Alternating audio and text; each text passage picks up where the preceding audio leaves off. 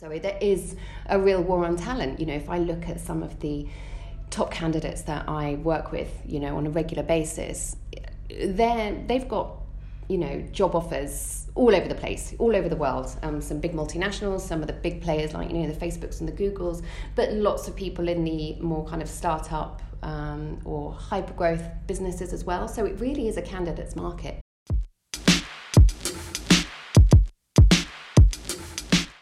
Thanks everyone for joining us today on Nuwa Capital's podcast. I'm extremely excited about today's episode. Nathalie Spree's been working in the region for a very long time. We've known her for a while. She's someone who really understands how difficult it can be for companies, but also how crucial it is to build the right team and what it means to have a good, healthy team culture, but really everything else about hiring and talent in general. Nathalie, why don't you kick us off by telling us more about yourself? Hi Stephanie, yes, thank you for having me. I'm really excited for our discussion today as well. Yes, I've been in the region for 13 years now, a very long time, seen so many changes in Dubai in the tech scene since then. I actually started working at Dubizzle many years ago when they were a tiny company, and I was head of HR there for some time and moved on to another e-com business and then onto Property Finder for several years where I was head of HR there.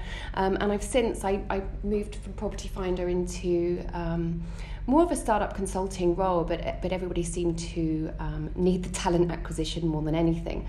And I met TrueSearch, who are a US HQ'd executive search firm, a couple of years ago, and we decided that I was going to launch them in the region here. So we now have 7 people. The office is growing exponentially. We are, one of the leading exec search firms. We focus on private equity and VC-backed technology-led businesses predominantly. So that's very interesting, and it's quite niche, but there's so much demand for that. I was hoping you could walk us through the thinking behind TrueSearch and why it was important to launch in the region when you did.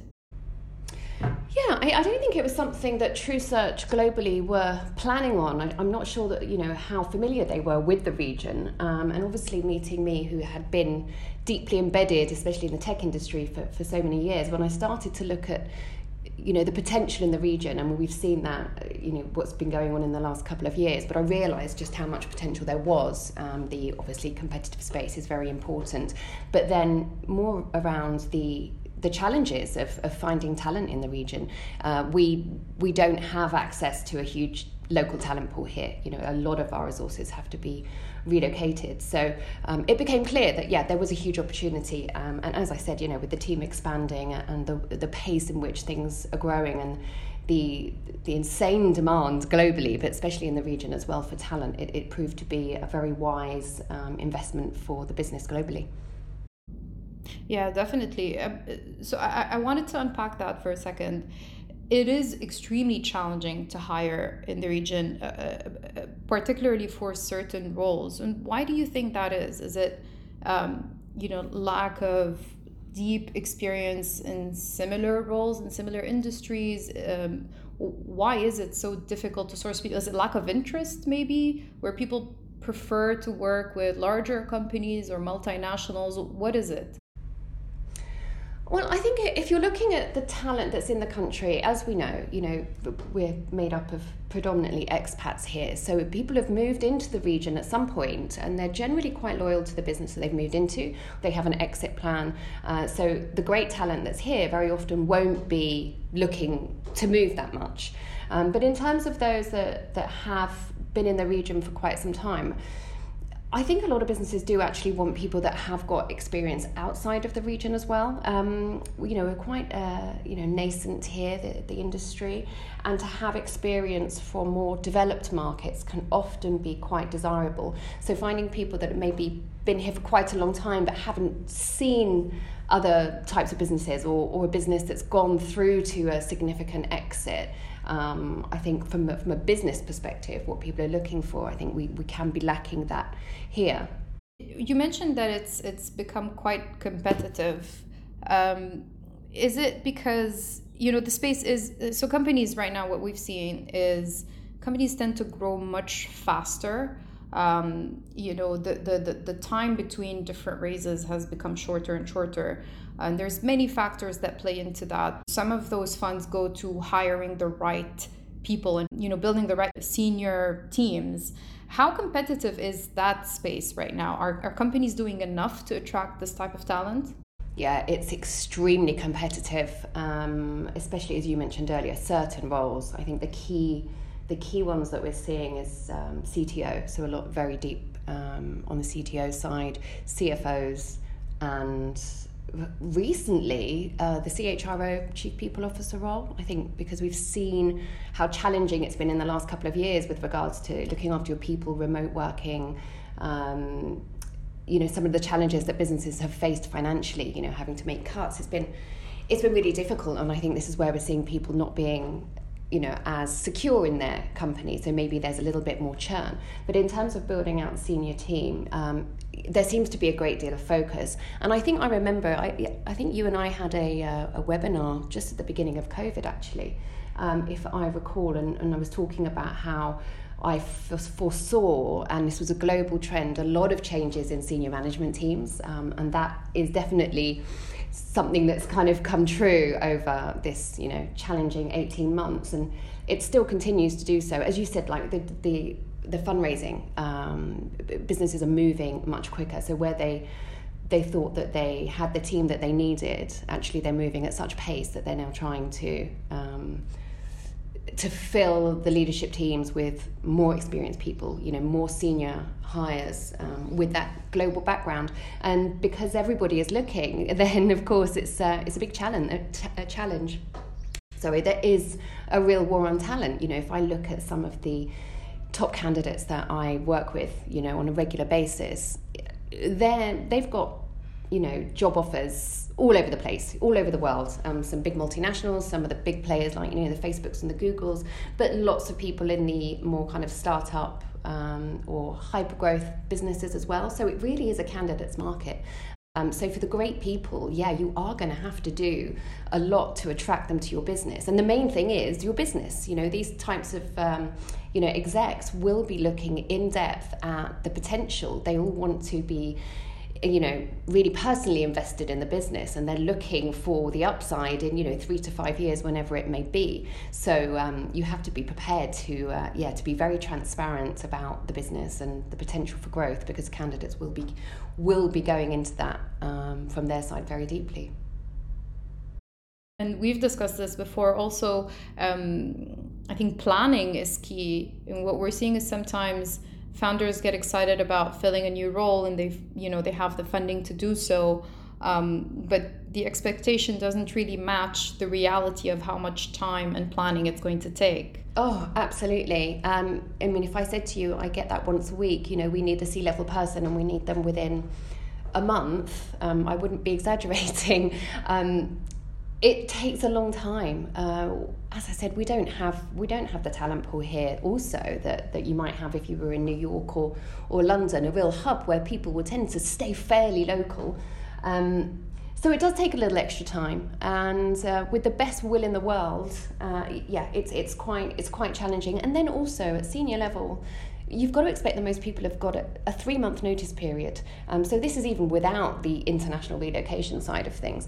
So realistically, I always say to people that you've got to give 6 months. You can always slow down, a job hunt, but you really don't want to be in a situation where you're panicking, you need to fill certain positions, so you're just going to take somebody because they are available quicker, or they happen to be, looking for work now, because those bad hiring decisions can actually cost you a lot more than a few extra months, in terms of how your business is going to grow, aligning with the strategy and being able to achieve the goals by having the right person, rather than just, kind of filling a seat and making these quite knee-jerk reactions in terms of hiring because of time, and you haven't kind of looked ahead enough for the manpower.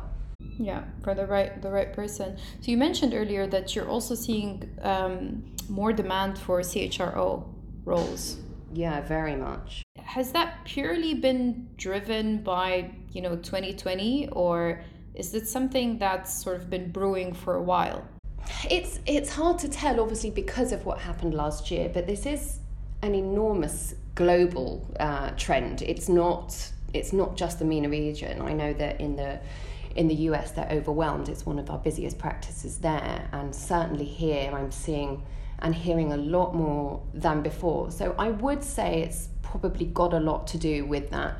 Whether that also ties in with the ability to attract talent, businesses having to be more competitive with each other. As I said, candidates are looking at multiple options. So as an employer, the best thing that you can do is make sure that your employer marketing is bang on point. You have to be able to attract people into your business, and the candidates will be looking at yourself and your competitors, perhaps, in the same city. They could be looking at several opportunities in Dubai. So what's going to make them come to you? So a CHRO, people are looking at not so much a traditional CHRO, I would say. In the region here, they're looking for people that will improve employee engagement, improve culture. So work a lot in terms of internal communications and that external branding. How do we become a great place to work, an employer of choice, so that we can attract the best talent? Because I think that has just been so challenging for everybody, even at junior levels. So I think that's been spurring the need to have senior level people, if you see what I mean. Yeah, it seems like it's also driven by the sense of we may not be in best shape, or there's still some ground to cover to attract the type of talent we want to attract, and to make this the right culture, the right opportunity for this person. Yeah, absolutely. I think there's maybe, some businesses may have taken their eye off the ball a little bit when it comes to their people. They may be starting to see some churn. As I referred to earlier, through COVID, it did seem that a lot of people were losing the kind of feeling of security in their business. Now, whether the business had to make any kind of salary cuts or staff cuts, I'm not sure, if that was solely to blame, but there certainly seems to be a lot more people that are leaving companies that you would have assumed they'd been more loyal to for longer. And that's at all levels. So perhaps some businesses are feeling that, and the first thing they're seeing it in is lack of engagement and a bit more employee churn than they were used to previously. Okay, I want to pause on the HR function in general. And so we've seen multiple sectors sort of digitize in the past 10 years, but more noticeably so in the past 3-4 years. And one of the spaces that's very interesting to observe is, as the nature of employment sort of changes and evolves, the HR function is also evolving and adapting, and in some instances digitizing as well. What do you think are the first 3 key areas that really need to change in HR to just make it easier for a company to function, or to reduce friction? I'm probably not going to make a lot of friends with my comments now, but I think most people that know me know my thoughts. The old-fashioned HR function is, kind of generally not best suited for a lot of digital businesses here, where the traditional kind of HR practice is quite reactive rather than proactive in a lot of spaces. I'm not saying this about all. The hygiene factors that need to be done, some processes, procedures, holiday leave, paying salary, all of that. But it really does have to evolve more. And a lot of businesses are doing it successfully, and a lot of HR practitioners are, bringing this in as their businesses, are more digital. I think there's always been talk about completely digitizing the HR function, so removing people from it. And now HR is never one of the favourite functions in any company. As an employee, I know that myself. But I think it is really important that you still have humans within the function. There's only so much technology can do. Yes, it can make a lot of the processes easier in terms of, I suppose, performance management. Can you monitor things more? Yes. I think we also need to, as HR practitioners, be more data-driven as well. I think there's a danger where one might assume that that means just purely using technology. But as I referred to earlier, a lot of the clients that I'm working with now are looking for a much more human touch than they've ever had before, in terms of wanting coaches and real people leaders in the HR function, rather than those that are, traditional and doing processes and procedures, etc. So it is naturally evolving like that, and a lot of companies are forcing it more. And as I said, like the CHRO and the VP talent roles that I'm working on at the moment, that's definitely one of the key remits, is being incredibly human and accessible and proactive in terms of motivating employees, but also having a real influence on the executive leadership team, because that's often, I would say, one of the things that's lacking the most, in terms at board level, is someone that really looks at the human side of things. I'm not saying that boards don't have EQ or empathy, but certainly when making decisions, it's something that is perhaps one of the afterthoughts, and that's maybe reflected in things like employee churn, lacking engagement as well. I want to talk about culture. We've seen globally, we've seen what it means to have, great company culture, and we've also seen what it means to have terrible company culture. But I feel that it's still easier to talk about what a good company culture should be, rather than to build and mostly maintain one. So where does it start, right? Like beyond the founders, does it start at hiring? And does it start with nifty slogans plastered on the office walls? So, beyond that, what does it actually look like? Yeah, my thoughts on that. I think we spoke about this the other week. Yeah, culture is not a slogan that you've got on your walls or on your website or in a staff handbook, if you still have a staff handbook. I'm not sure if anyone does nowadays. It's also not slogans that external consultants have come in and dreamed up for you. That's not your culture. It might be quite aspirational, but I'm very, very passionate about this point. Your culture is your behavior as a business, as individuals within the business. And yes, it comes right from the top. It really starts at the CEO, founder, whoever's, leading the ship.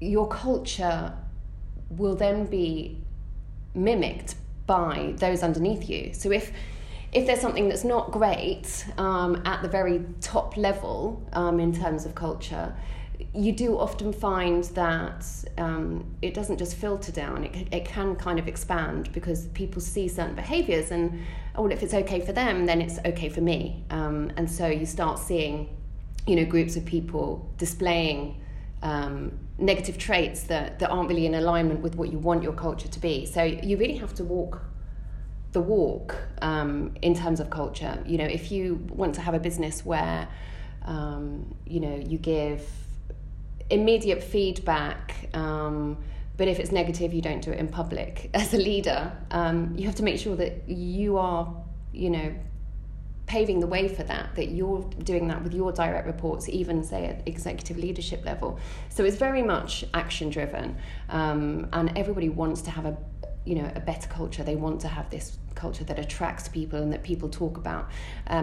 And as you said, yes, there's a lot of talking about it, but very little doing. And really all of those things, your employees should be the ones also talking about your culture. You don't need to do press releases about it and say, we have a great culture, we're this, we're that. The employees will do the talking for you by being happy and motivated in telling those around you, I work at this amazing place. It's not just because you've got, a coffee machine or a football table or whatever it might be.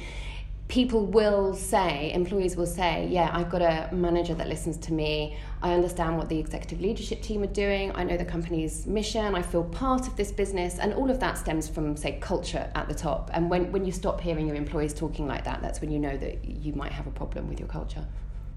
I feel like it's easy to manage when you're, a small team, but when your company is growing fast and, for whatever reason, you have to bring in someone who hasn't been there from the start, who's going to be in charge of a team that has been there from the start.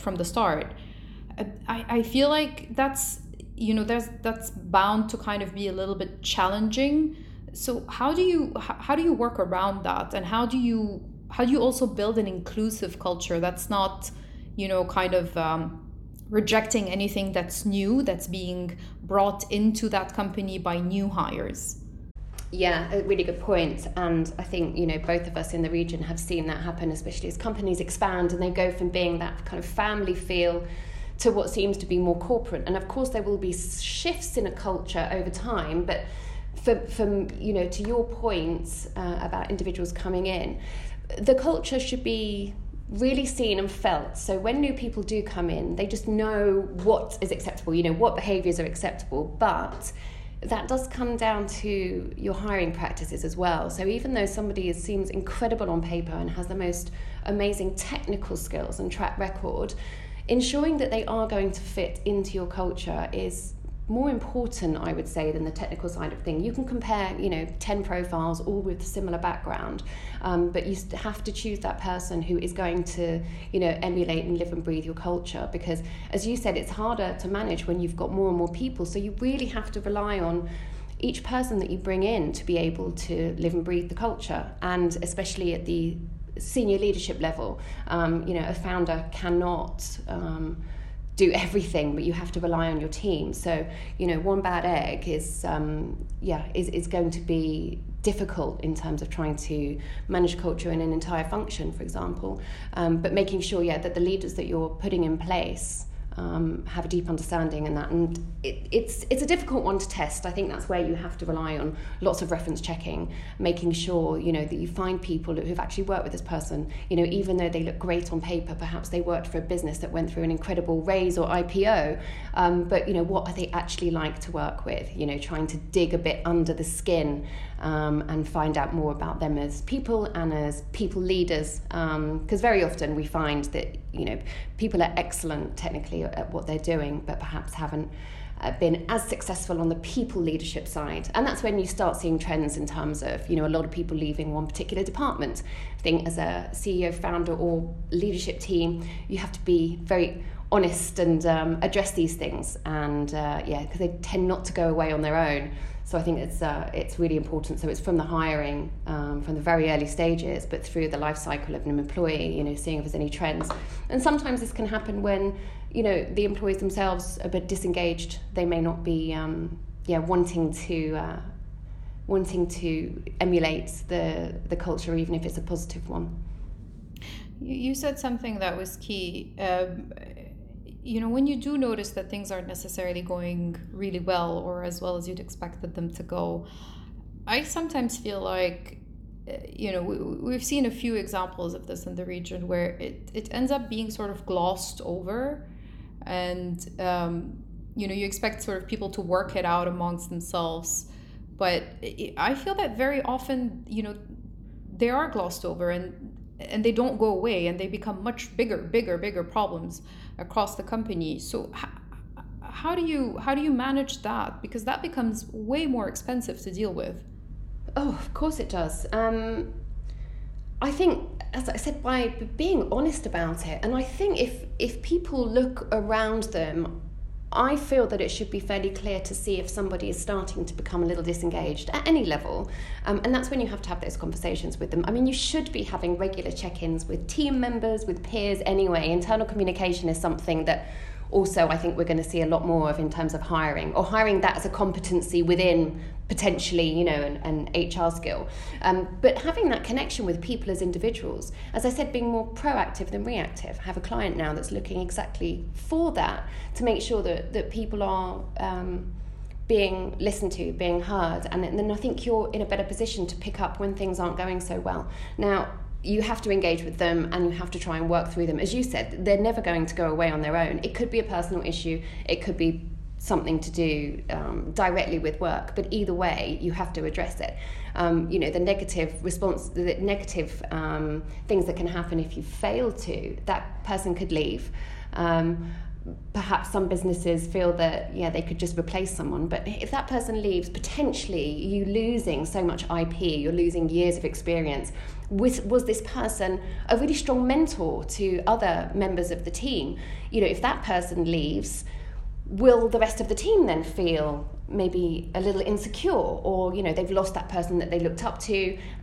Would they then start looking for a new job? So one person, yes, can have quite a significant effect on the business. Now obviously it's a completely different story if that person is not displaying the positive culture that you're trying to enforce, and that's also another difficult conversation of how much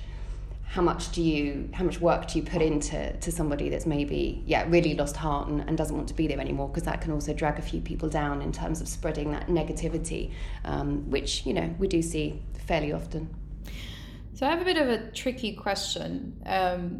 Some founders are great at running businesses or launching a business, but does it come easily to manage large teams to everybody? I kind of have a feeling that this is, you mentioned it earlier, this is something that you also have, that's part of your job. You have to learn how to manage a team. You have to learn how to manage, different egos as well. So what does it mean when it's actually coming directly from the founder, and the founder hasn't necessarily dealt well with the team growing and with the business growing, and they've sort of developed some toxic traits? I think we're all aware of this happening in some places across the region, and it's something that's perhaps not addressed as much as it should. In fact, it's probably never addressed directly, to be quite honest, I think, in my experience. Yes, a lot of founders, they're incredible at business, incredible technically, but building a team and looking after people, that is a massive challenge. It goes back to why we're seeing more CHRO roles now, maybe identifying that I can't do all this, I need someone that knows people, because people are your biggest asset, but they can also be a real challenge to manage. And in terms of when you referred to toxicity coming from the top, is that something that you need to look at in due diligence? How do you identify that? I think one of the key things, and I know Khalid and I had this conversation a few weeks ago about humility being one of the key traits that you should look for, especially from your perspective, Stephanie, when investing, is looking at someone that's humble enough to be able to identify that maybe they don't know everything, and they have to have strong people around them to kind of fill in the gaps in terms of decisions and considerations, and also coachability, because as you said, as you're growing, you're going to have many more issues that you're not prepared for. So I think it's always important to be able to kind of accept help and always be trying to improve on the things that perhaps aren't your strongest point, and defer to others that have those strengths that you're lacking. Once again, so the humility comes into it. There's always going to be a lot of egos around, but how you deal with it right at the top is going to help at the kind of more junior levels. Yeah, that's really well said. We can't stress enough on humility, and I think it's extremely important for founders to know what is and what isn't their strongest suit and when to ask for support. I want to switch gears a little bit. I want to talk about women in the space. And it's one of those topics that, whenever brought up, tends to be centered around the question of fundraising and the funding share of women-led companies. And data seems to suggest that, MENA outperforms other markets, and that's also a very valid question, but I think it's still a narrow way to look at this. And here's where I'd love your insight. What's the situation like for women in the space? Are women presented with equal opportunity? But also, what does it look like when sourcing? Yeah, I mean, just very much in general, I mean, we're both women as well, so we can talk about this quite openly, and from personal experience. There is it's a difficult one. I'm not a feminist, but I'm an incredible supporter of women, as you know, but for their own merits, not just because they're females. There's often quite a lot of box ticking going on in terms of when you're hiring females. We need a female here, and I applaud the initiative that the government have taken to ensure that there's one female board member on every mainland company. I'm not sure if that's ever going to filter down into the free zones. And I think generally there is an incredible desire to have more women, especially in senior positions.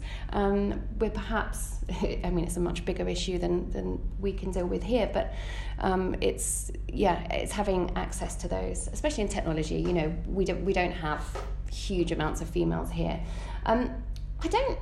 It's a really difficult one, as you said, Stephanie. I'm also not a kind of supporter of just having like all female panels, for example, and advertising that. I just strongly believe that everybody should be, you know, judged on their merit and, you know, their achievements, whether you're male or female.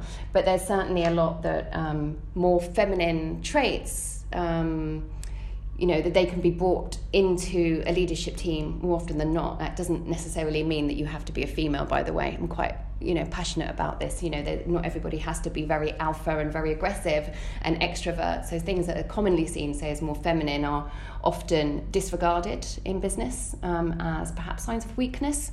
And I think that's something that I would, you know, love to see changing.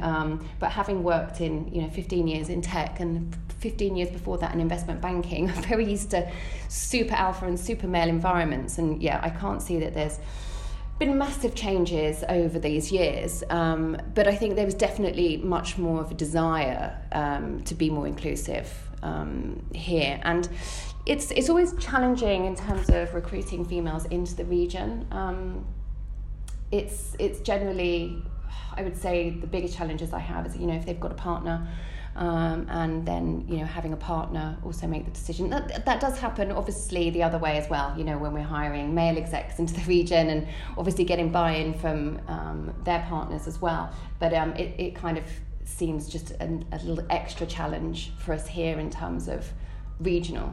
But we have the most incredible kind of local female talent as well. If you look across the MENA region in terms of technology, I think it's well known that there is some great females coming through in actual you know, technology engineering from, you know, places like Jordan and Egypt. So that's something that I think we can really celebrate, and perhaps we will be, you know, a little bit more pioneering in this region than other parts of the world.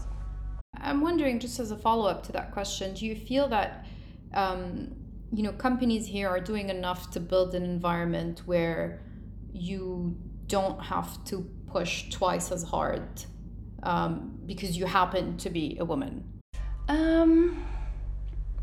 That's a tough one. I mean, I can only speak from personal experience, and of course, yes, it is always more of a challenge, you know, to make yourself heard as a female, even though the desire is there for companies to be super inclusive. I'm not sure. I'm not sure, because everybody will talk about it and say that they want to, but it's only being within a business and then maybe talking to females about how they feel that they're being represented. Are they being given the same opportunities as male counterparts? I know obviously we have the law now about, you know, paying everybody the same, which is great, and why shouldn't that have always been the case anyway? But in terms of real opportunities or treatment, I don't know. I think it would be very company specific. So 2020 has, you know, among other things, brought a lot of clarity and focus on how we run businesses. There's been a push towards remote. Processes have had to change. Companies have sometimes become more open to depending on roles that were fully remote. But do you feel that there's generally more appetite for it? So that's one. And two, do you feel that it's become easier, or are we still a long way from that? I mean, technology certainly helps us work remotely, and even during COVID, the amount of new technology businesses that have sprung up purely to assist with remote working have made it very easy. So technically, there's no reason why not. But I think we all know that you have to have FaceTime, you know, to build teams, to help really build and reinforce culture. I think was it Amazon last week? I think they're going, you know, trying to get some people back in the office, and there's a bit of an uproar about it. There are two camps on this. There are some people that love working from home and working remotely, and others that really miss the engagement with their colleagues and peers and need to go back. And I think businesses have to find a way to be flexible. I think in Dubai specifically, we were always very used to having FaceTime. It's very much a culture of being in the office full time. In my experience, I didn't know companies that regularly allowed people to work from home. And so it was a challenge, moving through COVID and having people literally having to work from home at that time where we just simply weren't allowed to go to work. And a challenge that everybody faced very well, I would say, on the whole. And but now I think there is an encouragement for people to come back to the offices, and I think there's also pushback from employees. They don't want the commuting time. I mean, thankfully we're quite fortunate in Dubai that most of us don't have huge commutes, unlike my colleagues in London. But they found that they could be more flexible with their work time. They could maybe go to the gym at a different time, or they could pick kids up from school, whatever it was. People loved that flexibility. So going back after such a long time to a 9 to 5 or 9 to 6 sit at your desk work environment is quite a challenge. And employers, I think, are starting to understand this and give flexibility, whether it's 3 days a week working in the office, whether it's work 5 days a week in the office, but perhaps give you 10 weeks a year remote working time, work from anywhere. It kind of suits us here in Dubai, doesn't it? Because traditionally in the summer it's obviously very hot, and a lot of people do like to travel and get out, and why not, as long as you're still working. And I think it has been proven that people can be as productive, if not more productive, when they have that flexibility. I think there is some panic, people want tools to record productivity, but once again, this is a cultural thing, and going back to, should HR be very digital? I think that's where you have to have trust. You also have to have strong enough leaders leading your remote teams so that they know that people are being productive, that they haven't seen a drop. And it should be the results of your work. It shouldn't be how many hours FaceTime you're putting in. But that's a bigger issue of general people management, being able to get the best out of them and trusting your people and allowing them to be autonomous. So once again, that all goes back to culture, whether you can allow them to do that. So generally, I do think, yes, employers have to be much more creative with that. I would say on the whole, most candidates that I'm talking to now, one of the key things that they ask for when we're talking about any role is, the flexibility around it. Nobody wants to go to anything now that is 100% in the office 5 days a week. So that's definitely, I would say, a key takeaway for any businesses to consider, because the candidates, you've got the war on talent. So going back to how do we attract them, listen to them, give people what they're looking for within reason. But yeah, the candidates that we work with, they're all asking for that flexibility. Yeah, I was wondering about that. So we've tried this as well. We've had to be remote from day one at Nuwa Capital, but then earlier this year we sort of transitioned to more of a hybrid setup where we spent part of our time at the office and then part of our time working from home. And I realized that this FaceTime was absolutely crucial. But at the same time, I realized on the day that we were working from home, this just having agency over your time made me at least so much more productive, because I knew exactly when I needed to take a specific task and focus on that. And sometimes that works better in the morning when there are no interruptions. Sometimes that works better at 9 p.m. And I feel like that will become a key requirement if you're able to do it as a company to offer potential hires. Yeah, definitely. I mean, for most of us, physically, yes, and technically we can do our jobs remotely, can't we? There's not many businesses in the world that we work in where you have to physically be in a certain space. As long as you've got your laptop, then you can do. But it comes down to individuality as well. Some people are way more productive when they're in an office environment. They're quite happy to do that. And I think it's just really important to treat people as individuals. Having blanket policies just won't suit everybody. And in order for people to be as productive and as engaged as possible, treat them like adults, really. Allow them to manage their time. As you said, when certain times of the day you're more productive, there might be certain activities that you do where you prefer to be at home or at work, and that should be, anyone's choice as an adult. That goes all the way back again, as everything does, into culture. Where's the the trust in the business. Do you trust people to behave, in accordance with, the acceptable, norms of the business? So I just think it's something that is going to be continuously evolving. Listen to your people. Once again, this is why I think, these senior HR roles are coming up as well, because of this very, very individual take and the way you have to assess what's going to be best. It's certainly not putting blanket rules on everybody. In the same way, and you look at benefits, some people have benefits that others are not interested in. Tailor things, treat people as individuals and listen to their, pay attention to their circumstances and what motivates them, what engages them, how they work better, and just support them in that way, and you'll get huge amount more productivity out of all of your teams if you allow them to do that. But it's difficult. I think it's difficult for a lot of businesses to let go and to be completely trusting. Yeah, I'm sure it is, and I think it's a learning. There's a learning curve. So we're almost out of time. I only have a couple of questions. So we've both seen how the space is absolutely booming. Companies are growing at at unprecedented rates. What does it look like for a company that needs to fill multiple roles? What's the reality of hiring today? A lot of people, will sort of look through different networks.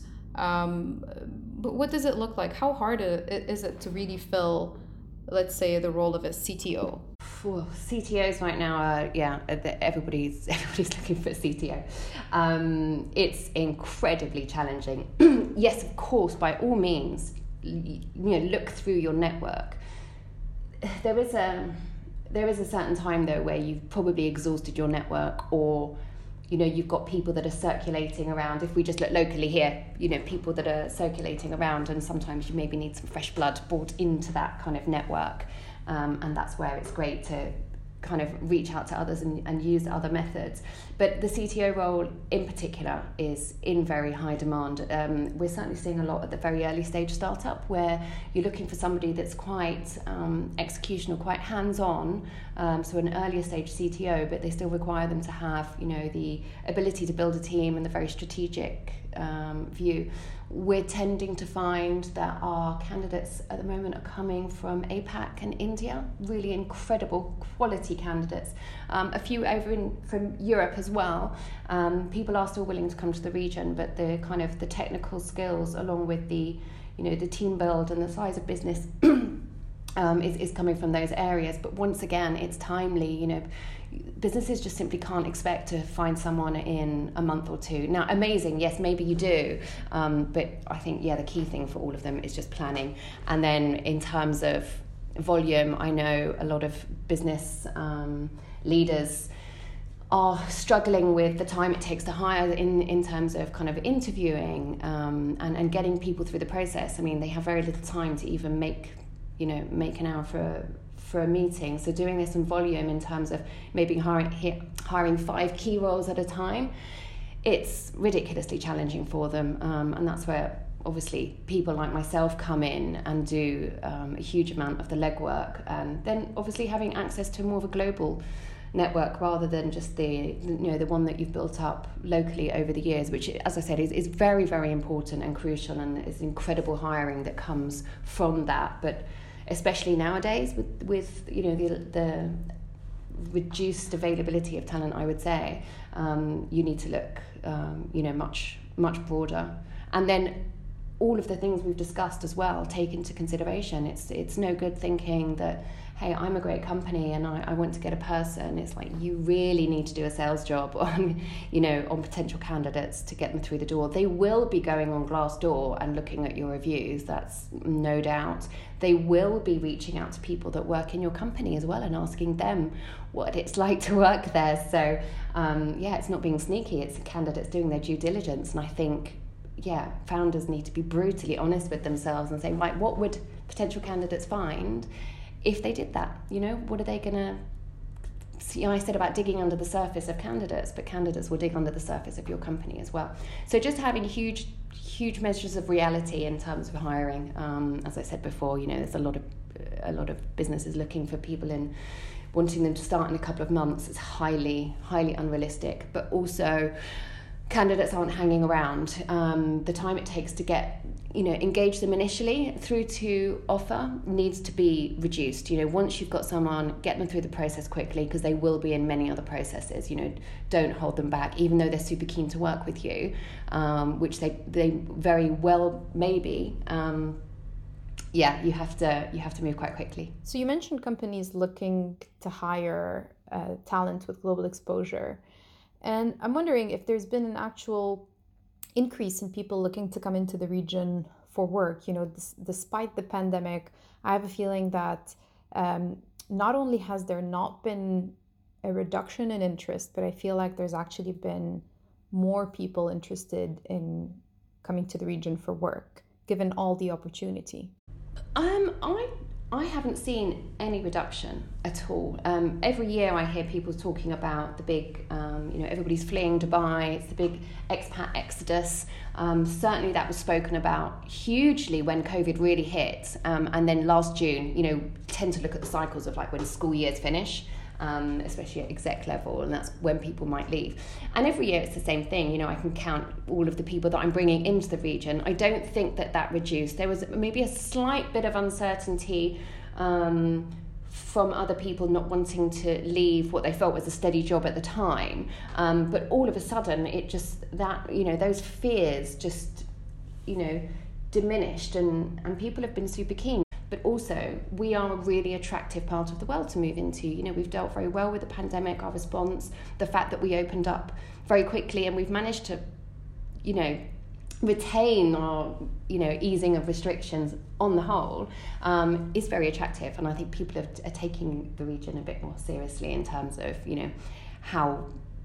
how it's a great place to live and work and the potentials that they've got there. So no reduction at all, and I just see more and more people are actually choosing to come here. I have a lot of people that reach out globally saying that they are looking to move to the Middle East.